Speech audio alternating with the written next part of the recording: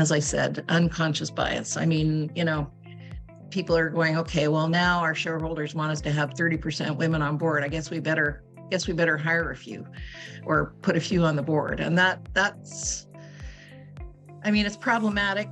I mean, it's wonderful because it gives us the chance to kind of show the merit of having more women on boards and creating a more balanced perspective. But if people feel as though they're being forced into it, then that puts, you at a disadvantage immediately, right? So it requires you then to prove yourself. The minute you're on that board, it's like, okay, right. I'm going to have to work hard here to show them that I should be sitting here. So, and that's, it's not like we're not used to that. It's just, it's it's just a different flavor.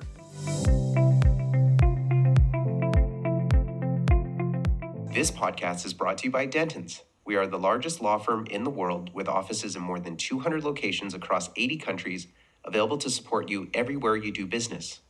We're a law firm that embraces change and can help you grow, protect, operate, and finance your organization, which is why Dentons is organized to offer more than just legal insight.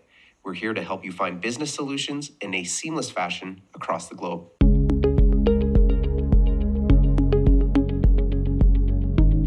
Hi, everyone. My name is Heather Barnhouse, partner and lawyer in our Edmonton office. Welcome to my podcast where I explore the topic of women in entrepreneurship and leadership and the ecosystem supporting the growth of this segment. Today, I'm joined by Heather Culbert, the co-founder and chair of Board Ready Women. Welcome, Heather. Thank you so much for having me, Heather. To get us started, can you give our listeners a little bit of background about yourself and how you found yourself at Board Ready Women? I'd be glad to. So, my background is in oil and gas, and I was a senior executive at Enerplus. When I work graduated, I was far too young to actually retire. So I work graduated, and because I had a lot of passion for things that were happening in the community and really felt as though I could make a difference on various boards. That was about, 15 years ago. Oh, wow. Or so, maybe even more. And I found myself at that time when I was looking for board work that I had the most amazing network. As a female executive and as one of the very few female executives in Calgary, I thought, well, the phone's going to be ringing off the hook. I mean, people are going to want me to be on their boards. Well, it wasn't. And I was pretty surprised by that, actually, because I have a lot of expertise in the industry, as well as, from a leadership perspective, strategy and M&A and all sorts of other. And my background is IT. So that's it's an interesting combination, right? IT and HR. Yeah. And so I, the phone didn't ring. And so I started on, took it under my own control and went on the board of United Way Calgary. And then subsequently went on a few other not-for-profits, Alberta Cancer Foundation, things that were really important to me. I was a board chair for SAIT. And again, just kind of made my way through those not-for-profits, really, and chairing all three of those at some point in time.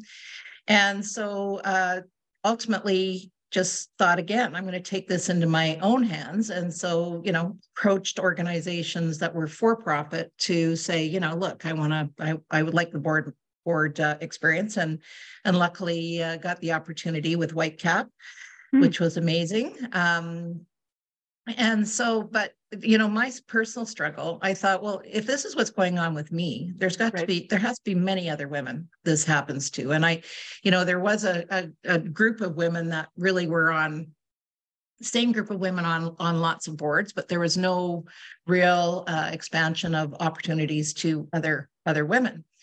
And so I co-founded Board Ready Women with Linda Holhall, who had been doing her best in the background to expand, the opportunities for more women on boards, as well as Jen Corey.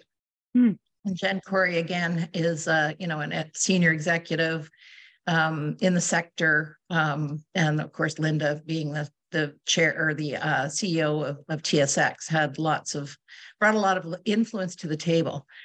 And so we started Board Ready Women just on the premise of there's got to be other women that are going through this. And it's ridiculous that we have to, kind of start from square one on things like this. So we basically started with networking and brought women together, talked about kind of what some of the challenges were, some of the opportunities. We then started bringing in panelists, sorry, my dog, panelists to speak about various board hot topics. We brought in, experts on recruitment. We did a little bit of development as far as how do you kind of make your way on boards? What kinds of skill sets do you need? What's important as far as a board bio, CV? What kinds of skill sets? Do you need your ICD? So all of those topics, but most importantly, the networking sessions were extremely important because it brought women together and men. So we really encourage men to come to these events because they are huge door openers for us and can be very, very influential in helping us open doors for boards. So that's kind of a little bit about on my background and why we started this. And how long ago did you start it? How long has Board Ready Women been around? Since 2018. So I guess about 5 years now. About 5 years now. And tell me what's changed in the 5 years. So you started, of course, you had all this momentum and you had all these great ideas and you had a network, maybe a small-ish network who took the leap of faith with you on the assumption that you couldn't be the only one who was experiencing these challenges. And so on that great idea, you set up this organization. And what has changed since there's now an initiative and a concerted effort to get women on boards? What's changed in those 5 years? Well, I mean, we certainly have created more awareness for the imbalance, let's say, of women on boards. And very unfortunately, Alberta is one of the lowest percentage of women on boards, which was really frustrating because we have so much talent in Alberta, so many talented women. And, it was just, I was just truly frustrated with that. So by creating awareness and saying, look, this is how we're doing relative to the rest of Canada and the rest of the world. This is not acceptable. Yeah. And first creating that bit of a burning platform. And then allowing women to basically provide their profile in a database that we have that includes everything from what kind of experience do they have in an executive position? What are their skill sets? What is their background, industry or sector of interest? How many years of experience do they have on for-profit, not-for-profit, Crown boards? What other things, designations do they have? Do they have their ICD or other things that again, boards are looking for? So we created this amazing database, and right now we've probably got 270 odd women in that database from all over, actually, Canada, as well as the US, Switzerland, interestingly enough. And that database helps us to create opportunity. So when we receive board postings from many, many organizations, because our website is fantastic, the members that are part of Board Ready Women can go onto that website at any time and see what kind of board postings there are and feel free to apply for them. But sometimes we get specific requests for searches. And what we'll do with that is we will take the skill sets and the experience that they're looking for, and we'll provide them a dozen names of women that fit that profile. From your database. From the database, yes. And so then they will take it from there. We're not a recruitment agency. I want to make that really clear. That's not our role, but we want to we just want to be able to, make that happen and be an advocate for those women. And so we pass that information on. We ask the women before we actually pass the information on if they're interested in that role, because the last thing you want to do is have everybody go, well, no, I'm not interested. I mean, you want people that are interested in those roles. And so far this year, for example, in 2022, we had 198 board postings on Board Ready Women. We shortlisted candidates for over 122 positions of 10 to 12 qualified positions each. And we're thrilled that over 60% of those women were became directors. So we feel as though we've made a huge difference, and it continues to, as I said, the more people hear, the more, profile we're getting across Canada. So it's been very, very good.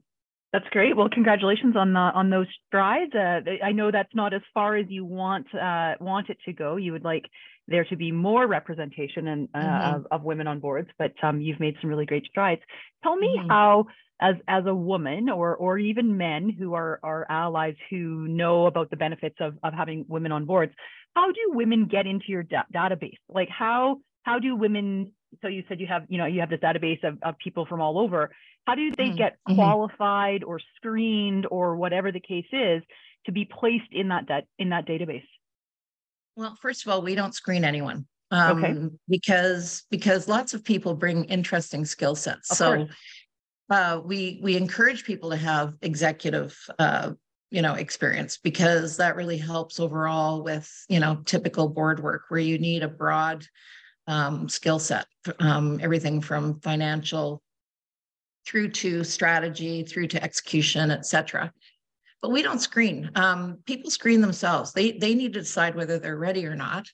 And then if they are, if their skill sets are a match and their experience is a match, then, who are we to say that they shouldn't be on boards, right? And so we really we encourage everyone to, to see if that's something they want to be part of. Now, some women join Board Ready Women for the networking. They're not quite ready yet to be on boards, and they'll let us know that. And so there's some flags that we have in our database to say, looking for mentors, looking for, networking opportunities and things like that, but they're not quite ready. And that's okay too, because this is the best way to get ready, right?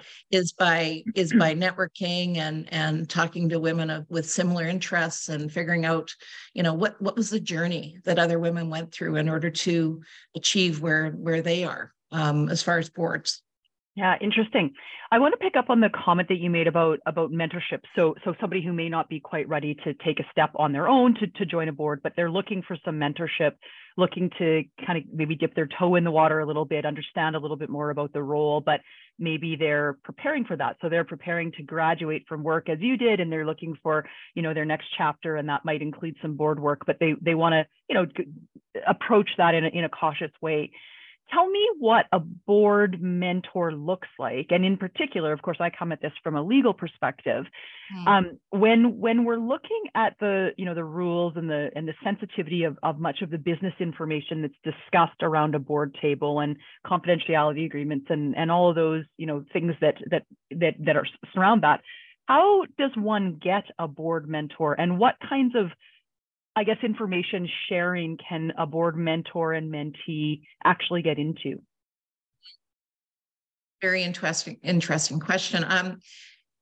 So first of all, you indicate that you would like a mentor, and the mentors are typically women that have 10 years or more for-profit board experience. And so they have experience probably on not-for-profits. Most of us, that's where we started. And that mentorship is provided for a number of all sorts of reasons. One could be that they're just looking for, what's the best, what should my board journey look like? Can you advise me on that? It could be, I'm not getting on any boards. What do I need to do differently? It could be, I'm having an issue on with a particular situation. Now, all of those things are done under the code of confidentiality. I mean, everybody signs non-disclosures, and it's not something that we, and these women are extremely professional, so they know that even without saying it. But certainly, I feel as though the mentors themselves they gain a lot of advanced knowledge that they wouldn't otherwise get had they not had mentors. So I don't know how many mentors we have right now, but it's probably 30 or 40 mentors. And, some of them will take on 2 or 3, mentees. And that just really helps, again, accelerate the process and give people, the guidance that they need from time to time. So it's very helpful.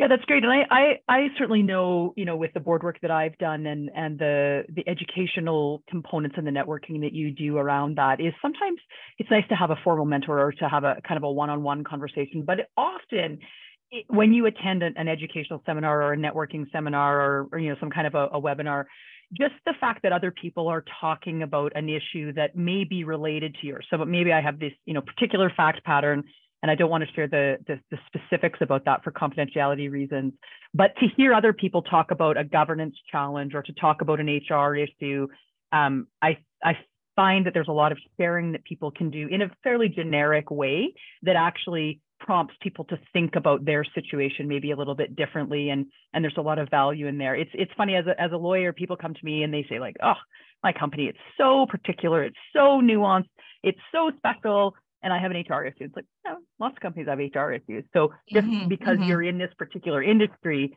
how another industry may have, whatever tools they might have used to solve that problem may in fact translate into what you're talking about. But often I think you kind of get stuck in your little trench and you get blinders on, and you're less less receptive to hearing those things. But when you hear it in a very generic context, I think people can find lots of things that apply to them. So I think there's some value in the one-on-one, but also in having the more generic conversations to just brainstorm about some different ideas that might be helpful. Yeah, no, definitely very helpful. I want to dig down a little bit. One of the comments that you made earlier on was that Alberta, unfortunately, is one of the provinces where we have a lower than desirable number in terms of that gender representation. Nationally, I think it's about 24% of women hold board positions. In Alberta, it's just slightly lower than that. What are some of the barriers that women face in being recruited for high profile boards, and what's behind that? Well, I mean, to be completely honest, a lot of it is unconscious bias. Yeah. Especially in Alberta, we have a lot of male-dominated organizations, and that's just the way it is. And I mean, I managed to find my way through and had a very successful career, just like you have. And it's hard work, and that's just that's what you sign up for, and that's just the way it is. Some of the barriers are that there's not very many female CEOs in Alberta. Yeah, as a matter of fact. I think it's, in Calgary, I think we have 7 female CEOs, for mid to larger cap type organizations, which isn't very, high, because most boards are looking for that CEO experience. And so, I mean, it's great to have CEO experience, but it's very few and far between. And so now what we're asking boards to do is say, look, what kind of skill set, if people have had executive roles, they are in the, they're at the table, they're talking about situations and scenarios that, a CEO is exposed to. So, tell us how we can, so it's basically, it's up to you then, to the board, to test kind of what areas that they are concerned about or may be concerned about. But there's no reason why an executive type role can't also is very qualified. And so that's one of the major barriers, is that we don't have a lot of female CEOs, but we have a lot of, more and more female executives. I think another barrier is just, men, network better. I mean, honestly, it's true. They tend to have more opportunities for that. Now we are saying that, through Board Ready Women and other fantastic initiatives that are happening in Alberta, there's more opportunity for women to connect and then create those connections through, various opportunities. I mean, one of them is Board Ready Women for sure. But another one that's in Calgary and that will be coming, I'm sure, sometime soon to Edmonton and across Alberta is Access Connects. And Access Connects is all about helping get more women into decision-making roles. Right. And that's what's going to allow us to expand the female executive roles, is to have more women in decision-making roles through things like networking and mentoring. So those are some of the major barriers. I think, if people are looking for specific skill sets, I think, it's very possible, male, female, whatever. I mean, that works on both sides, but Right. It's when they get to the CEO type of focus that creates issues, as well as just, as I said, unconscious bias. I mean, people are going, okay, well, now our shareholders want us to have 30% women on board. I guess we better hire a few or put a few on the board. And that's, I mean, it's problematic. I mean, it's wonderful because it gives us the chance to kind of show the merit of having more women on boards and creating a more balanced perspective. But if people feel as though they're being forced into it, then that puts, you at a disadvantage immediately, right? So it requires you then to prove yourself. The minute you're on that board, it's like, okay, right. I'm going to have to work hard here to show them that I should be sitting here. So, and that's, it's not like we're not used to that. It's just, it's just a different flavor, but not meaning to, not meaning to peg anything. It's just, that's just the reality. It is the reality. And not every board is like that. Right. I'll bet you, if I were to, it's less than 50%, but it's still too high. But as you said, I mean, this is creating awareness, and, now, shareholders and various shareholder representation is really kind of saying, look, this is really important, because the statistics show us that there's better financial results, there's better decision making overall, when you have a more balanced perspective on your board. Yeah, it's interesting. One of my observations from the board work that I've done is that, sort of to address that unconscious bias, and I don't know whether this is even conscious, that consciously they're sort of tackling this, but the boards that have been really successful in getting appropriate skill sets, so not always the CEO, but maybe an HR professional, maybe an executive who has some really deep HR experience, for example, or IT, or whatever the case is. Those boards have been very deliberate, and I would say this is, of course, a complete generalization, but those boards have been very deliberate about doing a true inventory of the skills in the people that they have around the table, and maybe those whose terms are up, and so they're trying to replace those individuals, and really thinking about the totality of the board. And if so-and-so leaves, or if this skill set leaves, what do we need to be complementary? And those that take the time to really do that inventory and prepare a skills matrix and sort of think about, well, this individual is leaving in a year, and then following that individual will leave. So we need to think, about the bigger picture. Often, if they're disciplined enough to think about the particular skills, it helps remove some of that bias, because they think, okay, I don't just need to replace, John Smith on this board because he's leaving. It's this skill set. And so their mind is a little bit opened to the possibility of, well, we don't actually care, necessarily that we replace a male, pale, stale, board member with somebody who looks just like them, but we want to make sure that we are adding some skill sets that are very complementary. But I will say that it's very difficult for those boards to be disciplined about applying that thinking about a skills matrix, because they never had to do that in the past. And so this is one more thing, to add to their plate. But certainly my observation is that those boards that have taken the time to really do that inventory, I think, come up with better rounded boards. And one of the boards that I was involved in was a Crown corporation that was working in a particular vulnerable sector. And they specifically, we identified the skill set of having representation in that group. And so, yes, we had some male, female, desires, but we also wanted to make sure that we were pulling from that population as well.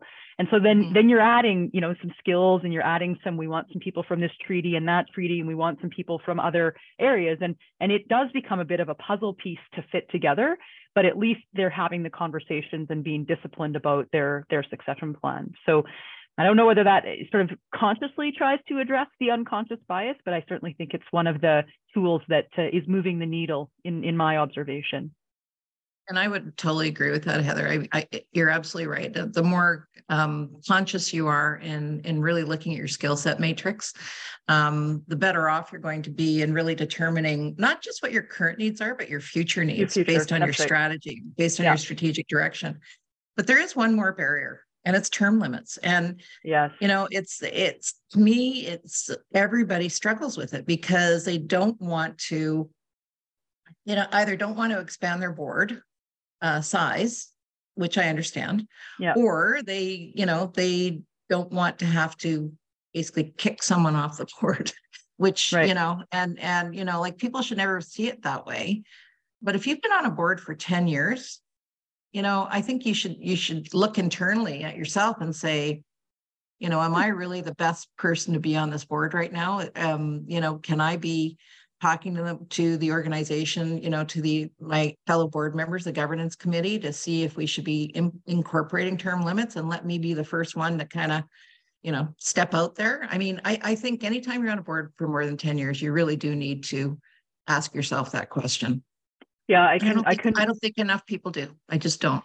I agree, and it's a tricky thing. It's especially, I think this comes up most particularly in the not-for-profit and the charitable sector, where people are afraid of losing the institutional knowledge. So we've had these people for 10 years. We're finally in a position where we're being able to execute on our strategy. We don't want to blow that up. We don't want to lose their experience, but they haven't thought about that continual succession planning and making that onboarding and that knowledge transfer really a deliberate thing. It's an afterthought. And so I think that's where you get cross-threaded with these term limits, because people are like, well, it's better to have some board members than none, because my funder requires it and all these things, but they haven't been deliberate about thinking about that succession plan. So I like that. I think that we all have an obligation to really look in the mirror and make sure that we personally are upholding those best practices for the best of the organization, really.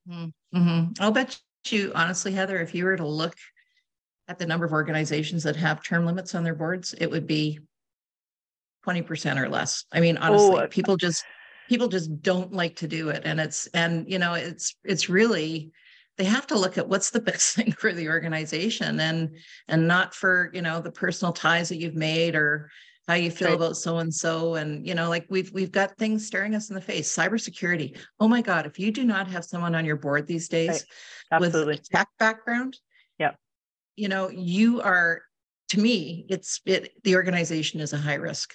If you don't have someone on your board right now with, like, I know it's overplayed, blah, blah, blah, but ESG is so important. And if you don't have someone with that perspective, then, it's just going to create a lot of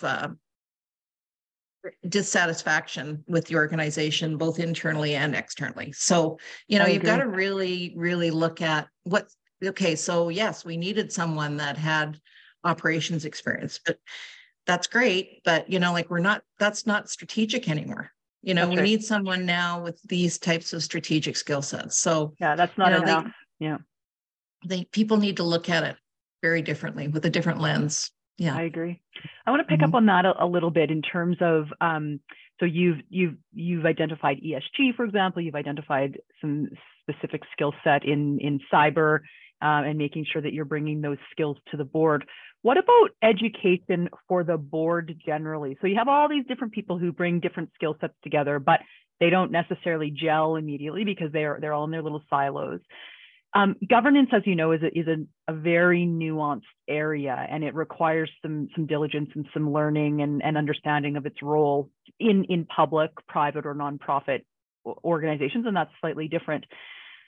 Does Board Ready Women encourage that professional development of candidates and of boards? And if so, does it offer some specific training for boards, or does it look to partner organizations to dig into some of that training?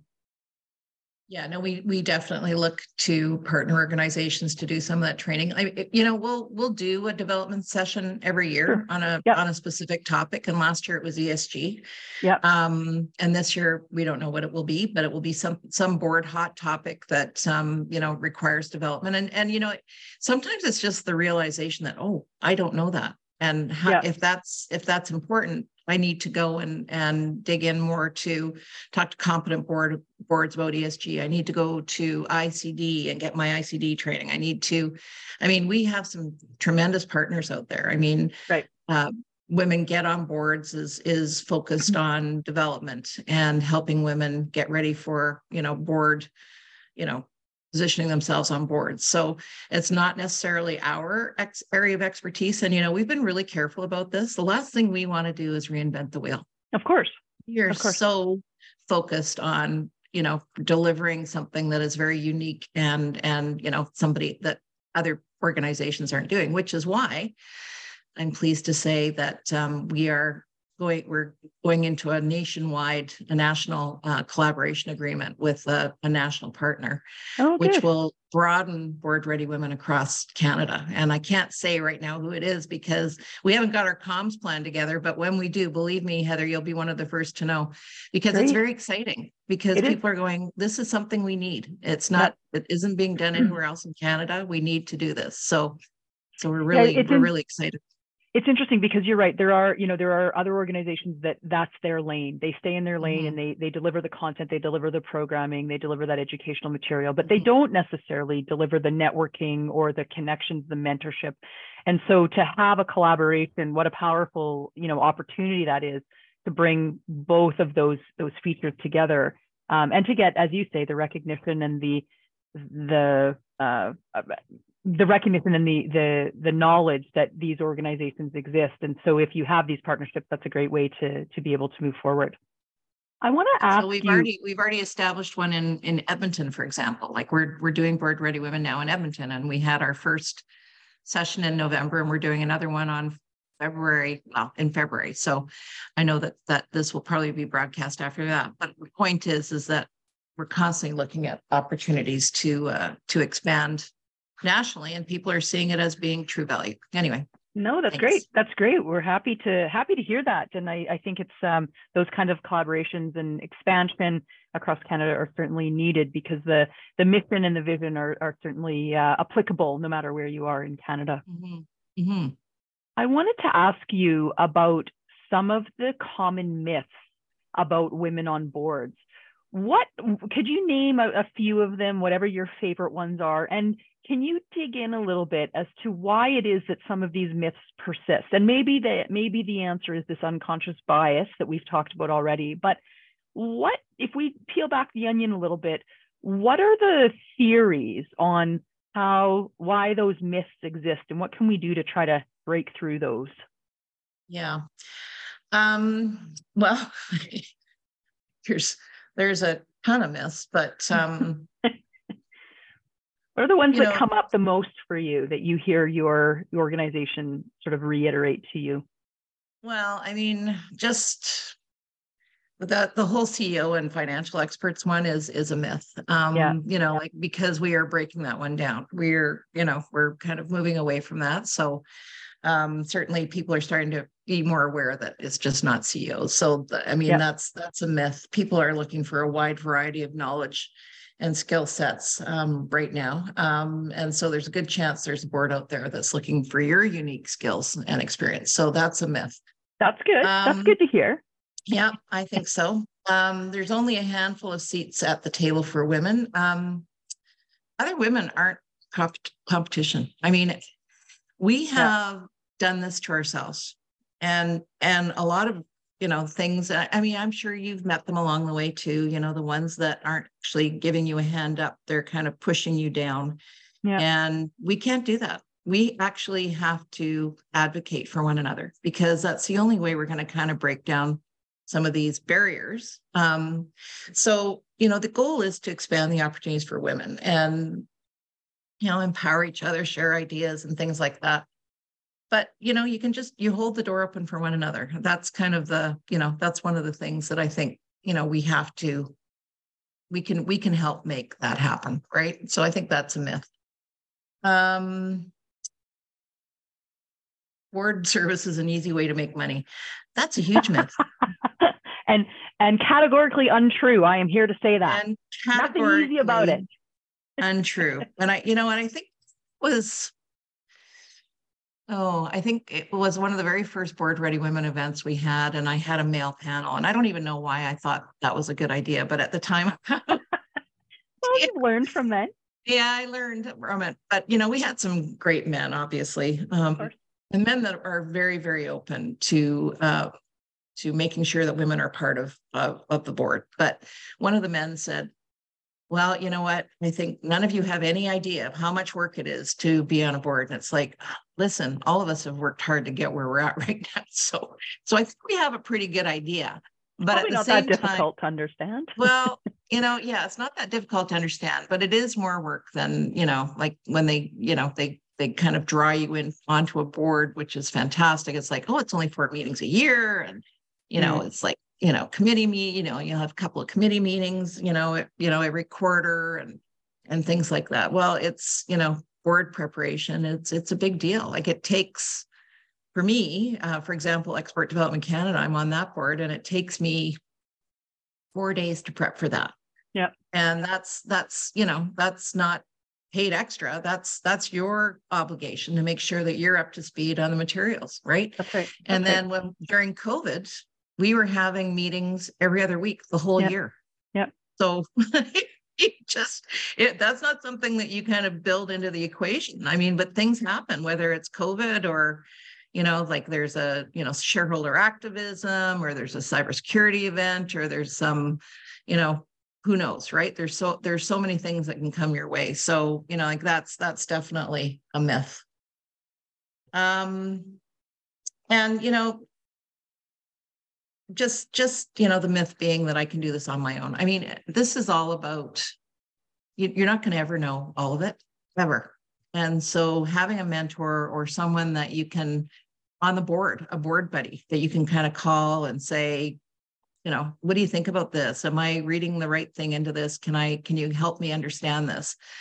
Is just a much better way to, for your board experience. So those are a few of the common myths.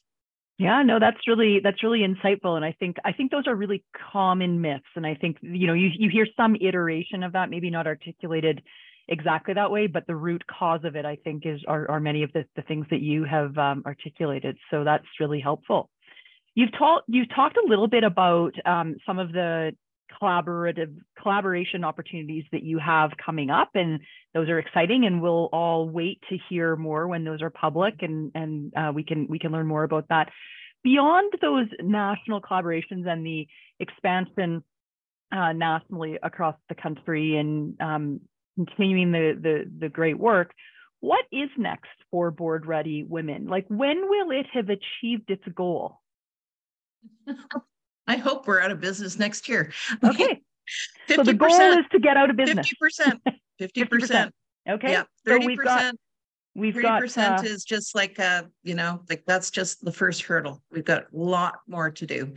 So by the way, another myth is there just aren't enough women that are board ready. And that's just not true. It's just not true. We actually have a lot of talented women.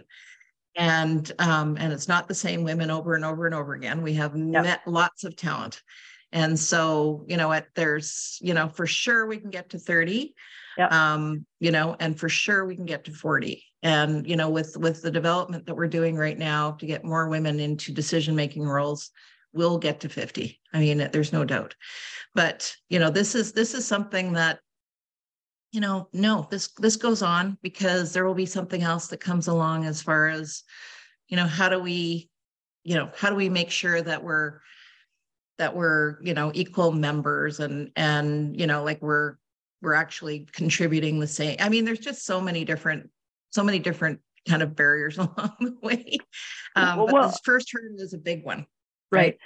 And I also think that, obviously there's a lot of power in a network. And so once you have a network that's of a sufficient size to allow you to get to that 30% and then 40% and then ultimately 50%, that network has to expand as well to proportionately to allow that to happen. And all good things come from great networks. And so, as you say, there's always going to be something, but you're going to have such a great team of women, of talented women who are ready to take on the challenges that we can't even articulate and identify today.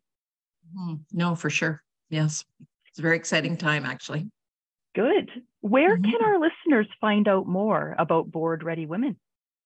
Well, we have a great website, boardreadywomen.com. And so we're all of the information that you need to kind of sign up. We have events quarterly. Certainly, we encourage people to come to the events. Most of them are virtual and in person in Calgary, especially. Yeah. Just, come to an event and see what it's all about. We had 175 people at the last event. Oh, wow.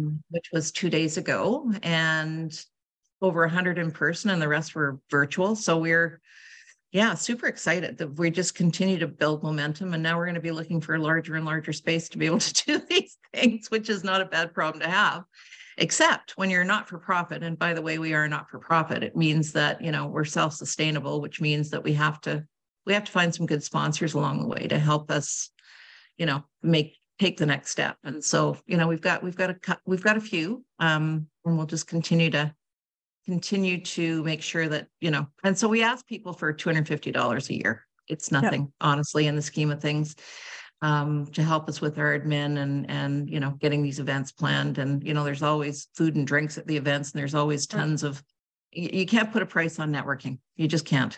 It's amazing. Yeah. You're planting lots of seeds, and then you're watching lots of plants grow from that's what we're hoping. Very exciting. Good. Well, thank you so much for taking time to chat with me today. I've learned a lot, and I think that so much of what you've talked about is relevant and interesting to our audience. Many of them are executives. Many of them are looking for board opportunities. I've had many conversations with many of my entrepreneur clients about how do I get myself on a board? How do I get ready? What are those next steps? And so all of what you're saying, I think, will resonate with the audience. So thank you so much for taking time to chat with me. Well, I'm so pleased to be here, and thank you so much, Heather, for your interest and taking the time to learn more about what we're doing. My pleasure. Thank you for joining the podcast today. If you like the podcast, don't forget to subscribe or follow to get notified when we have an update.